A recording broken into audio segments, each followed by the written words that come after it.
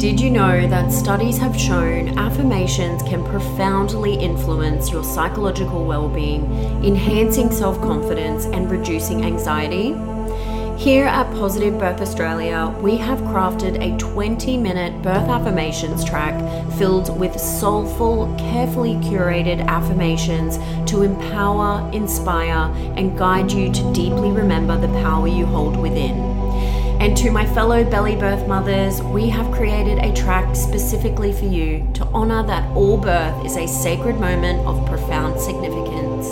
For only $5, you can download and immerse yourself in our affirmations track to transform your mindset in the lead up to birth and during labor, serving as a potent reminder of the inherent power and love you possess.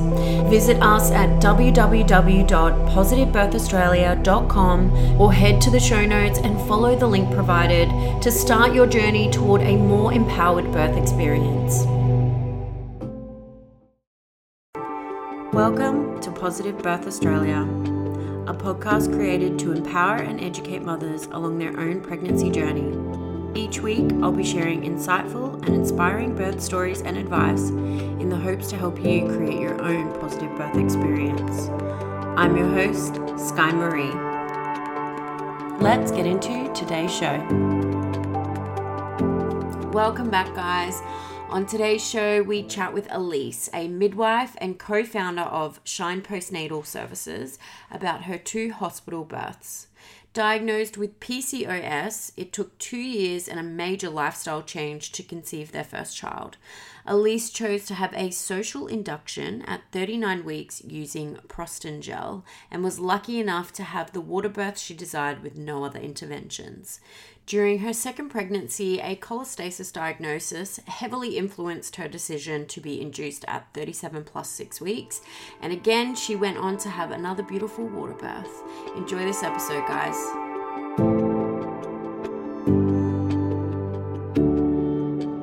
Hi, Elise. Thank you so much for coming on the show today. Thank you so much for having me. Do you want to just quickly tell us a little bit about yourself? Sure. I am living on the beautiful Sunshine Coast in Queensland, and I live with my husband and our 2 children who are 6 and nearly 4, and I am a midwife. Oh, awesome. And do you work in a hospital? No, I'm not working in the hospital this year, so I'm newly qualified. Okay, awesome. And I am providing education through my business that I co-own. So I do antenatal education, and we're also going to be launching some online education too. Amazing. And we do home delivery of food and cleaning services and massage and postnatal massage. So wow. Yeah, lots going on in our little business. So it's more holistic midwifery care. Oh, how fantastic. I'll share all of those details in the show notes for anyone that's interested. Okay. Did you plan your pregnancies? We did. So our first child, we actually struggled to fall pregnant. I got diagnosed with PCOS, polycystic ovarian syndrome, when I was 22. And my husband and I have been together since we were 16. So we knew that we wanted to have a family sort of earlier on in our relationship. Mm-hmm. So I got that diagnosis, and then from that point it took us 2 years to fall pregnant with him. So we had to do some different things, lifestyle changes mostly, and I did get given a script for Clomid, which I didn't end up needing. We fell pregnant naturally after all the things that we had done, which was amazing. Yeah, okay. And then we were quite lucky to be pregnant the second time quickly. Yeah. Do you mind sharing some of the things that you did to get your body ready for conception?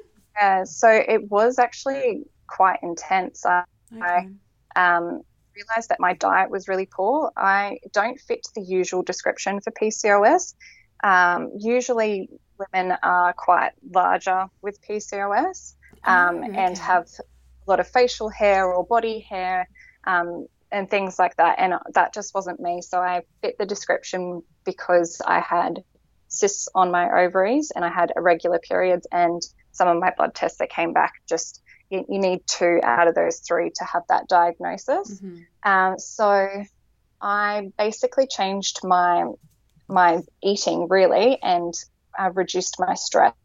So I went and saw a naturopath, and she put me on a diet as such. It wasn't so much, it was more an eating plan. So reducing sugar, which was a huge one. Yeah. I didn't realize how much sugar was in the food that I was eating. I thought I was quite healthy. Yeah. So really paring back on that and the carbs that I was ingesting as well, and reducing stress. So I stepped down from my manager position at work and just really focused on some yoga and meditation. And yeah, that ended up helping us 2 years down the track. And yeah, we fell pregnant. Stress is such a big one, isn't it? It's huge. It really is. And I didn't realize how much stress I was taking on. And obviously then being told that I could have fertility issues, that was just another stress on top of my day-to-day stress. So it really does consume you, and you really have to take a step back and say, okay, what can I eliminate from my life that isn't serving me anymore? Yeah. And yeah, that's what it is. And how was your pregnancy? My first pregnancy was amazing. I loved being pregnant. I had minimal sickness, and it was a really easy pregnancy.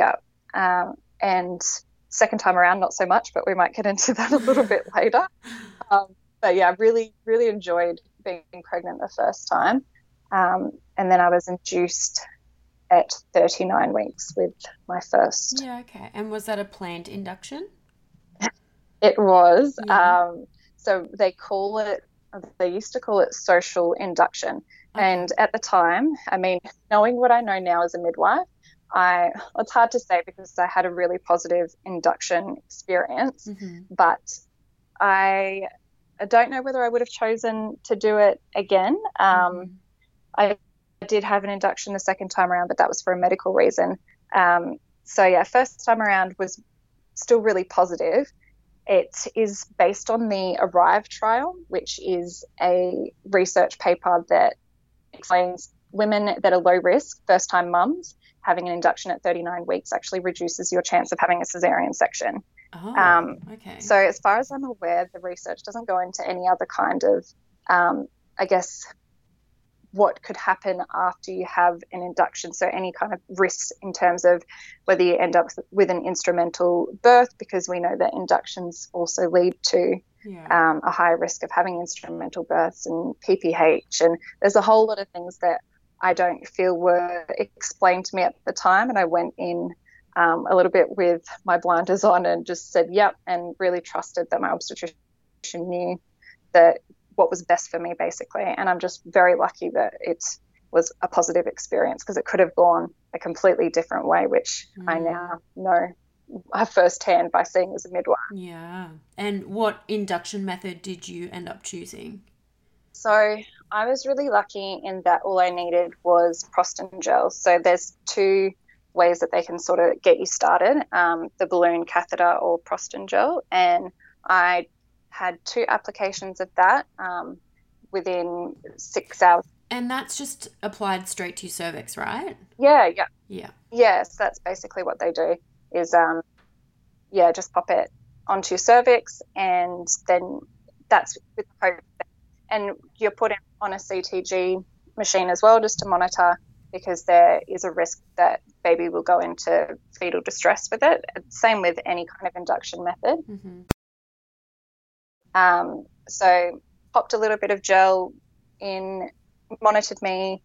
He came back about 6 hours later, my obstetrician, and did another vaginal examination and did a second lot. And then probably about 3 hours or 4 hours after that, I went into labour. So the next part of that process I wasn't really aware of, but he would have come back the next morning to break my waters, and then they'd start the Syntocin and drip. But yeah, luckily I avoided all of that. Yeah, so lucky.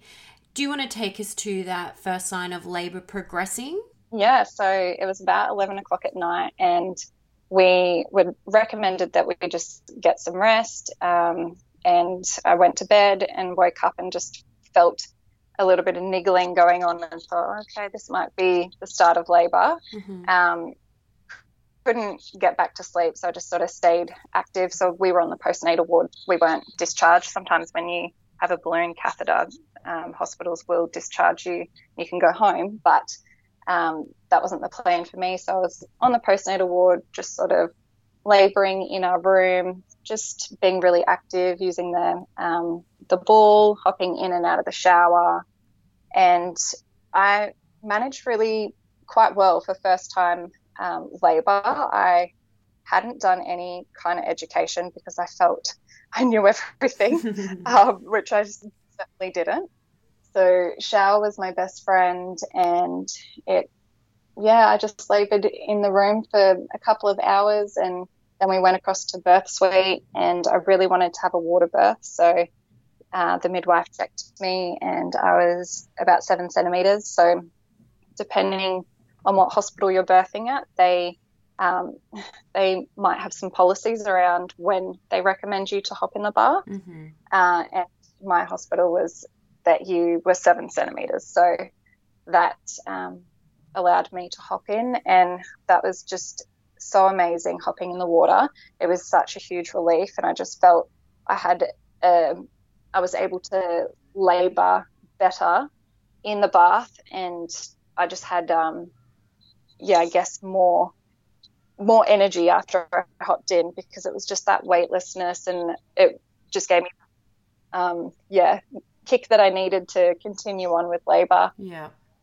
I'm such a huge advocate for water. I really think it can be underestimated, just how relaxing it can be, and just that weightlessness. It was just amazing.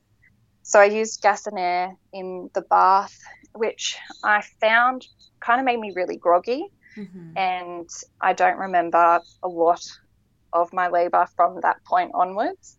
I just felt quite out of it, so I stopped using that once I got to pushing stage. Yeah. And I did push for close to 2 hours. Okay. And I remember the midwife saying to my obstetrician, she's not pushing right, we're going to have to get her out of the bath. And I thought, how dare you? I'm pushing. I feel something happening. And was that your body naturally pushing? Yeah, no, it was definitely just following my body's urges. Yeah. And I don't know if that was a tactic for her to make me get a little bit mad and just go, no, I can do this. They do that. But whatever her tactic was with that, it made me push a little bit harder, and I ended up getting him out after the next contraction. And he was, when he was born, I remember just seeing him floating in the water, and they had to remind me to pick him up and put him on my chest. I thought it was all over then.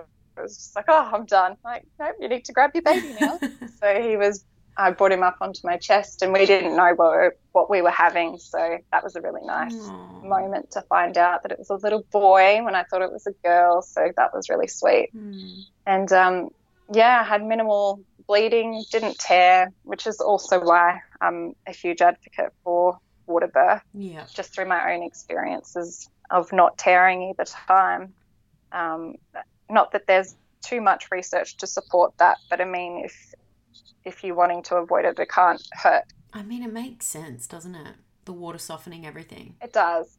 Yeah, so really positive experience with his birth, and I love that moment of, as a midwife, seeing women so proud of themselves and just knowing that they can do anything. And I remember feeling that, just like, oh my God, I wanted to shout it from the rooftop. Like, I just had a baby. Like, I have a superpower. This is incredible. Yeah. It was, I think the start of where my love for birth came. And from that point onwards, I became birth obsessed, and it led me down the road to becoming a midwife, I think. Yeah, how amazing. And did you plan your next pregnancy? Because there's not much of an age gap, is there? Yeah, we did. Because we didn't know how long it was going to take. Yeah. We didn't want a big age gap between. So we did plan her pregnancy, and it was probably three cycles of trying. Okay, that's when we fell pregnant with her. So yeah, going from 2 years to 3 months was a huge shock, and yeah, we were really really happy about it. And you said that pregnancy was a bit more challenging? Yeah, so initially it started off the same, and I really enjoyed being pregnant again. A little bit harder, obviously, when you've got a toddler and you can't go off and have a nap Yeah. and put your So feet up true. when you sort of wanted to. But it got to 34 weeks and I got really unwell just with a cold, and as it does, it goes straight to your chest, and I really struggled being sick. And then it felt like it was just one thing after another. I got diagnosed with cholestasis at 36 weeks, and that was awful. I would not wish that upon anybody. Yeah, you poor thing. Another woman I interviewed was actually diagnosed with that as well. Could you just explain what it is, though, for the people that don't know? Yeah, so cholestasis is in pregnancy a buildup of bile in the liver. So yeah, its major symptom is being really itchy. And when you say that to people, it's sort of like, oh yeah, had an itchy bite type of thing. Like, yeah, it sucks, but it is an internal itch which you really can't describe unless you've had it before. It isn't relieved by scratching. There's some medication that can be prescribed, but I had some to help me sleep, and it just made me completely groggy and out of it, and I didn't think it was safe for me to use while I'm parenting a 2-year-old. Yeah. So I chose not to have that. But yeah, it was just awful, and it is more common for it to be on your hands and your feet, but I got it all over my body. So it's also worse at night. I was up all night scratching, and this is when it was summer as well, or just after summer, so it was still really hot. I was sleeping out on the tiles because I just couldn't get comfortable. Oh, you poor thing. So bad. Do they know if it's caused by something in particular, or is it like a genetic thing, or? I don't know whether there's not that much research surrounding, but I think it's something linked to hormonal changes, and also it can be genetic. But as far as I know, nobody in my family has had it. So yeah, it's just one of those things. And if I was to be pregnant again, my chances of having it are, I think it's like 60 to 80%. So it's still really high. Yeah. So basically, once the placenta is born, that's when you start to have some relief. So poor thing. yes, it was not fun. So I was induced for that. Right. Yeah. And similar experience, although I think I had always had the plan to be induced at 39 weeks again, but then I was diagnosed with this, and we pushed that forward because I had gone on to Google, as you do. I don't recommend doing that, but I obviously found out that my risk of stillbirth was increased with this, and I just had a gut feeling that I needed to get her out sooner rather than later. So I went to my obstetrician and I said, I'm not happy to wait to 39 weeks. Can we do this a bit earlier? And then I was booked in for 37 plus 6. I went in for my induction. Okay. And same induction process?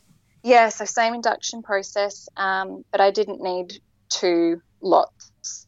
So for a first-time mum, they usually recommend 2 doses of the Prostin, but having had a baby before, he was hopeful that I just need the 1. So after I had 1 at 7 o'clock at night, I went into labour pretty much immediately. But it was just really like niggly sort of Braxton Hicks type contractions. But then they just kept increasing, and I thought, oh, okay, well, obviously this has worked a lot quicker than the first time. And I loved being in labour with her, loved it. I think having had a baby already, I knew what to expect, and I just let myself go with it and just really enjoyed the whole process. And sorry, can we just backtrack a little bit? No, yeah. Is there any extra education or anything that you did differently for this birth that you didn't do with your first birth? Yeah, I didn't go and do too much more education. I think it was honestly the experience for me. I just really trusted that my body could do it. I think that, as well as a bit of a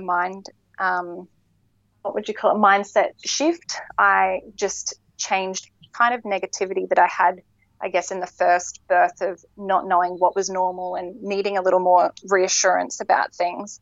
I just changed that into, I can do this. Excuse me, this is normal.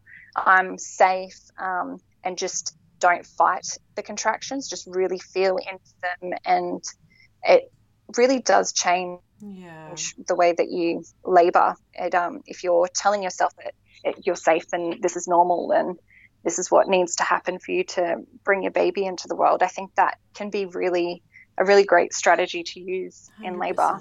I didn't find the contractions painful the second time around. I don't know why, but I just was hopping in and out of the shower. My husband was just watching Netflix in the next to the bed, and like I didn't need him for anything the first time around. I needed a bit more support and just for him to reassure me. But second time around, I was like, I don't need you. I'm just going to be going in and out of the shower. I'll let you know if I need a hand, but you're good. You just like chill out and watch a movie. I really don't care. I've got this. What model of care did you choose as well? Were you public or private? Private. Yeah, okay. I saw my obstetrician because he was also my gynecologist when I was diagnosed with the PCOS. So that was really nice continuity of care. Yeah. So you were in and out of the shower labouring? Yeah. So that was basically what I did the whole time. And then I came out of the shower and just started sort of swaying on the bench and using the birth ball as well. And I remember saying to my husband, I don't think our friend is going to make it. She was my birth photographer, and she had to start work at, I think it was 8:30, and this was 5:30 in the morning. It's like, I don't think this baby's coming before she has to go to work. And the midwife came in and said, oh, your obstetrician's just called. He's just gone for a bike ride. Just wanted to check in to see if you were close to having this baby. And I think we might have a couple more hours up our sleeve. And I said, yeah, I don't think my contractions are close enough together. Like, I'm feeling now's not the time. She walked away, and about half an hour later, I just felt this massive pop, and it stopped my contraction. And I thought, oh my God, what has gone on here? It didn't feel like my waters broke. I didn't feel anything. And I just thought, oh my God, like something's broken in me. I don't know what that was. And then I had a big gush of water, and I was like, okay, we're on. Get that bath filled up. So I didn't want to hop in until I was further along, because I knew that sometimes it could slow things down. Yeah. So yeah, the midwife came back and said, oh my God, I'm going to have to let your obstetrician know, and he's going to have to cut his bike ride short. I said, I don't care. Yeah. Call him. She filled up the bath, and I was just in my bra, and I'd taken my pants off, and I was ready to walk over to the birth suite. And she's like, you're going to have to put some pants on and put some clothes on. We can't walk from the postnatal ward to the birth suite with no clothes. Oh, of course. And I was like, oh, that's right. I don't have any clothes on. I think you're just so I was in the zone. Yeah. Had no idea. Pretty much naked. I wouldn't have cared either, walking from one room to another being naked. Yeah, exactly. Hopped in the bath. My husband called my friend as we were walking over. She arrived about 15 minutes later, and I think it was about an hour from the time my waters broke to when she was born. So that was really quick. But she was born with the cord wrapped quite tightly around her neck. And at the time, I didn't realize that the cord was wrapped around her neck. But I could feel her once her head was born. I could feel her jolting inside me, if that makes sense. So she was like almost trying to get the cord off her neck. And that was really painful and uncomfortable. And it took quite a while for my next contraction to come, for her body to be born. And she was pulled up onto my chest, and she was completely limp. And I mean, I don't want to scare any listeners, because a cord wrapped around the neck is quite common. 1 in 3 babies are born with the cord wrapped around their neck. But hers was quite a few times and quite tight. And I think in conjunction with the next contraction taking a little longer, she was quite stunned when she was born. So they cut the cord quite quickly and took her from me and just gave her some stimulation. And luckily enough that that was all she needed. She was brought over to me once I had hopped out of the bath, but she struggled to breathe after that. And I just remember saying to my midwife, I don't think something's wrong. I don't think she's breathing properly. And she was really reassuring at the time. And she's like, no, she's okay. Like, being skin to skin is the best thing for her. Just we'll see how she goes.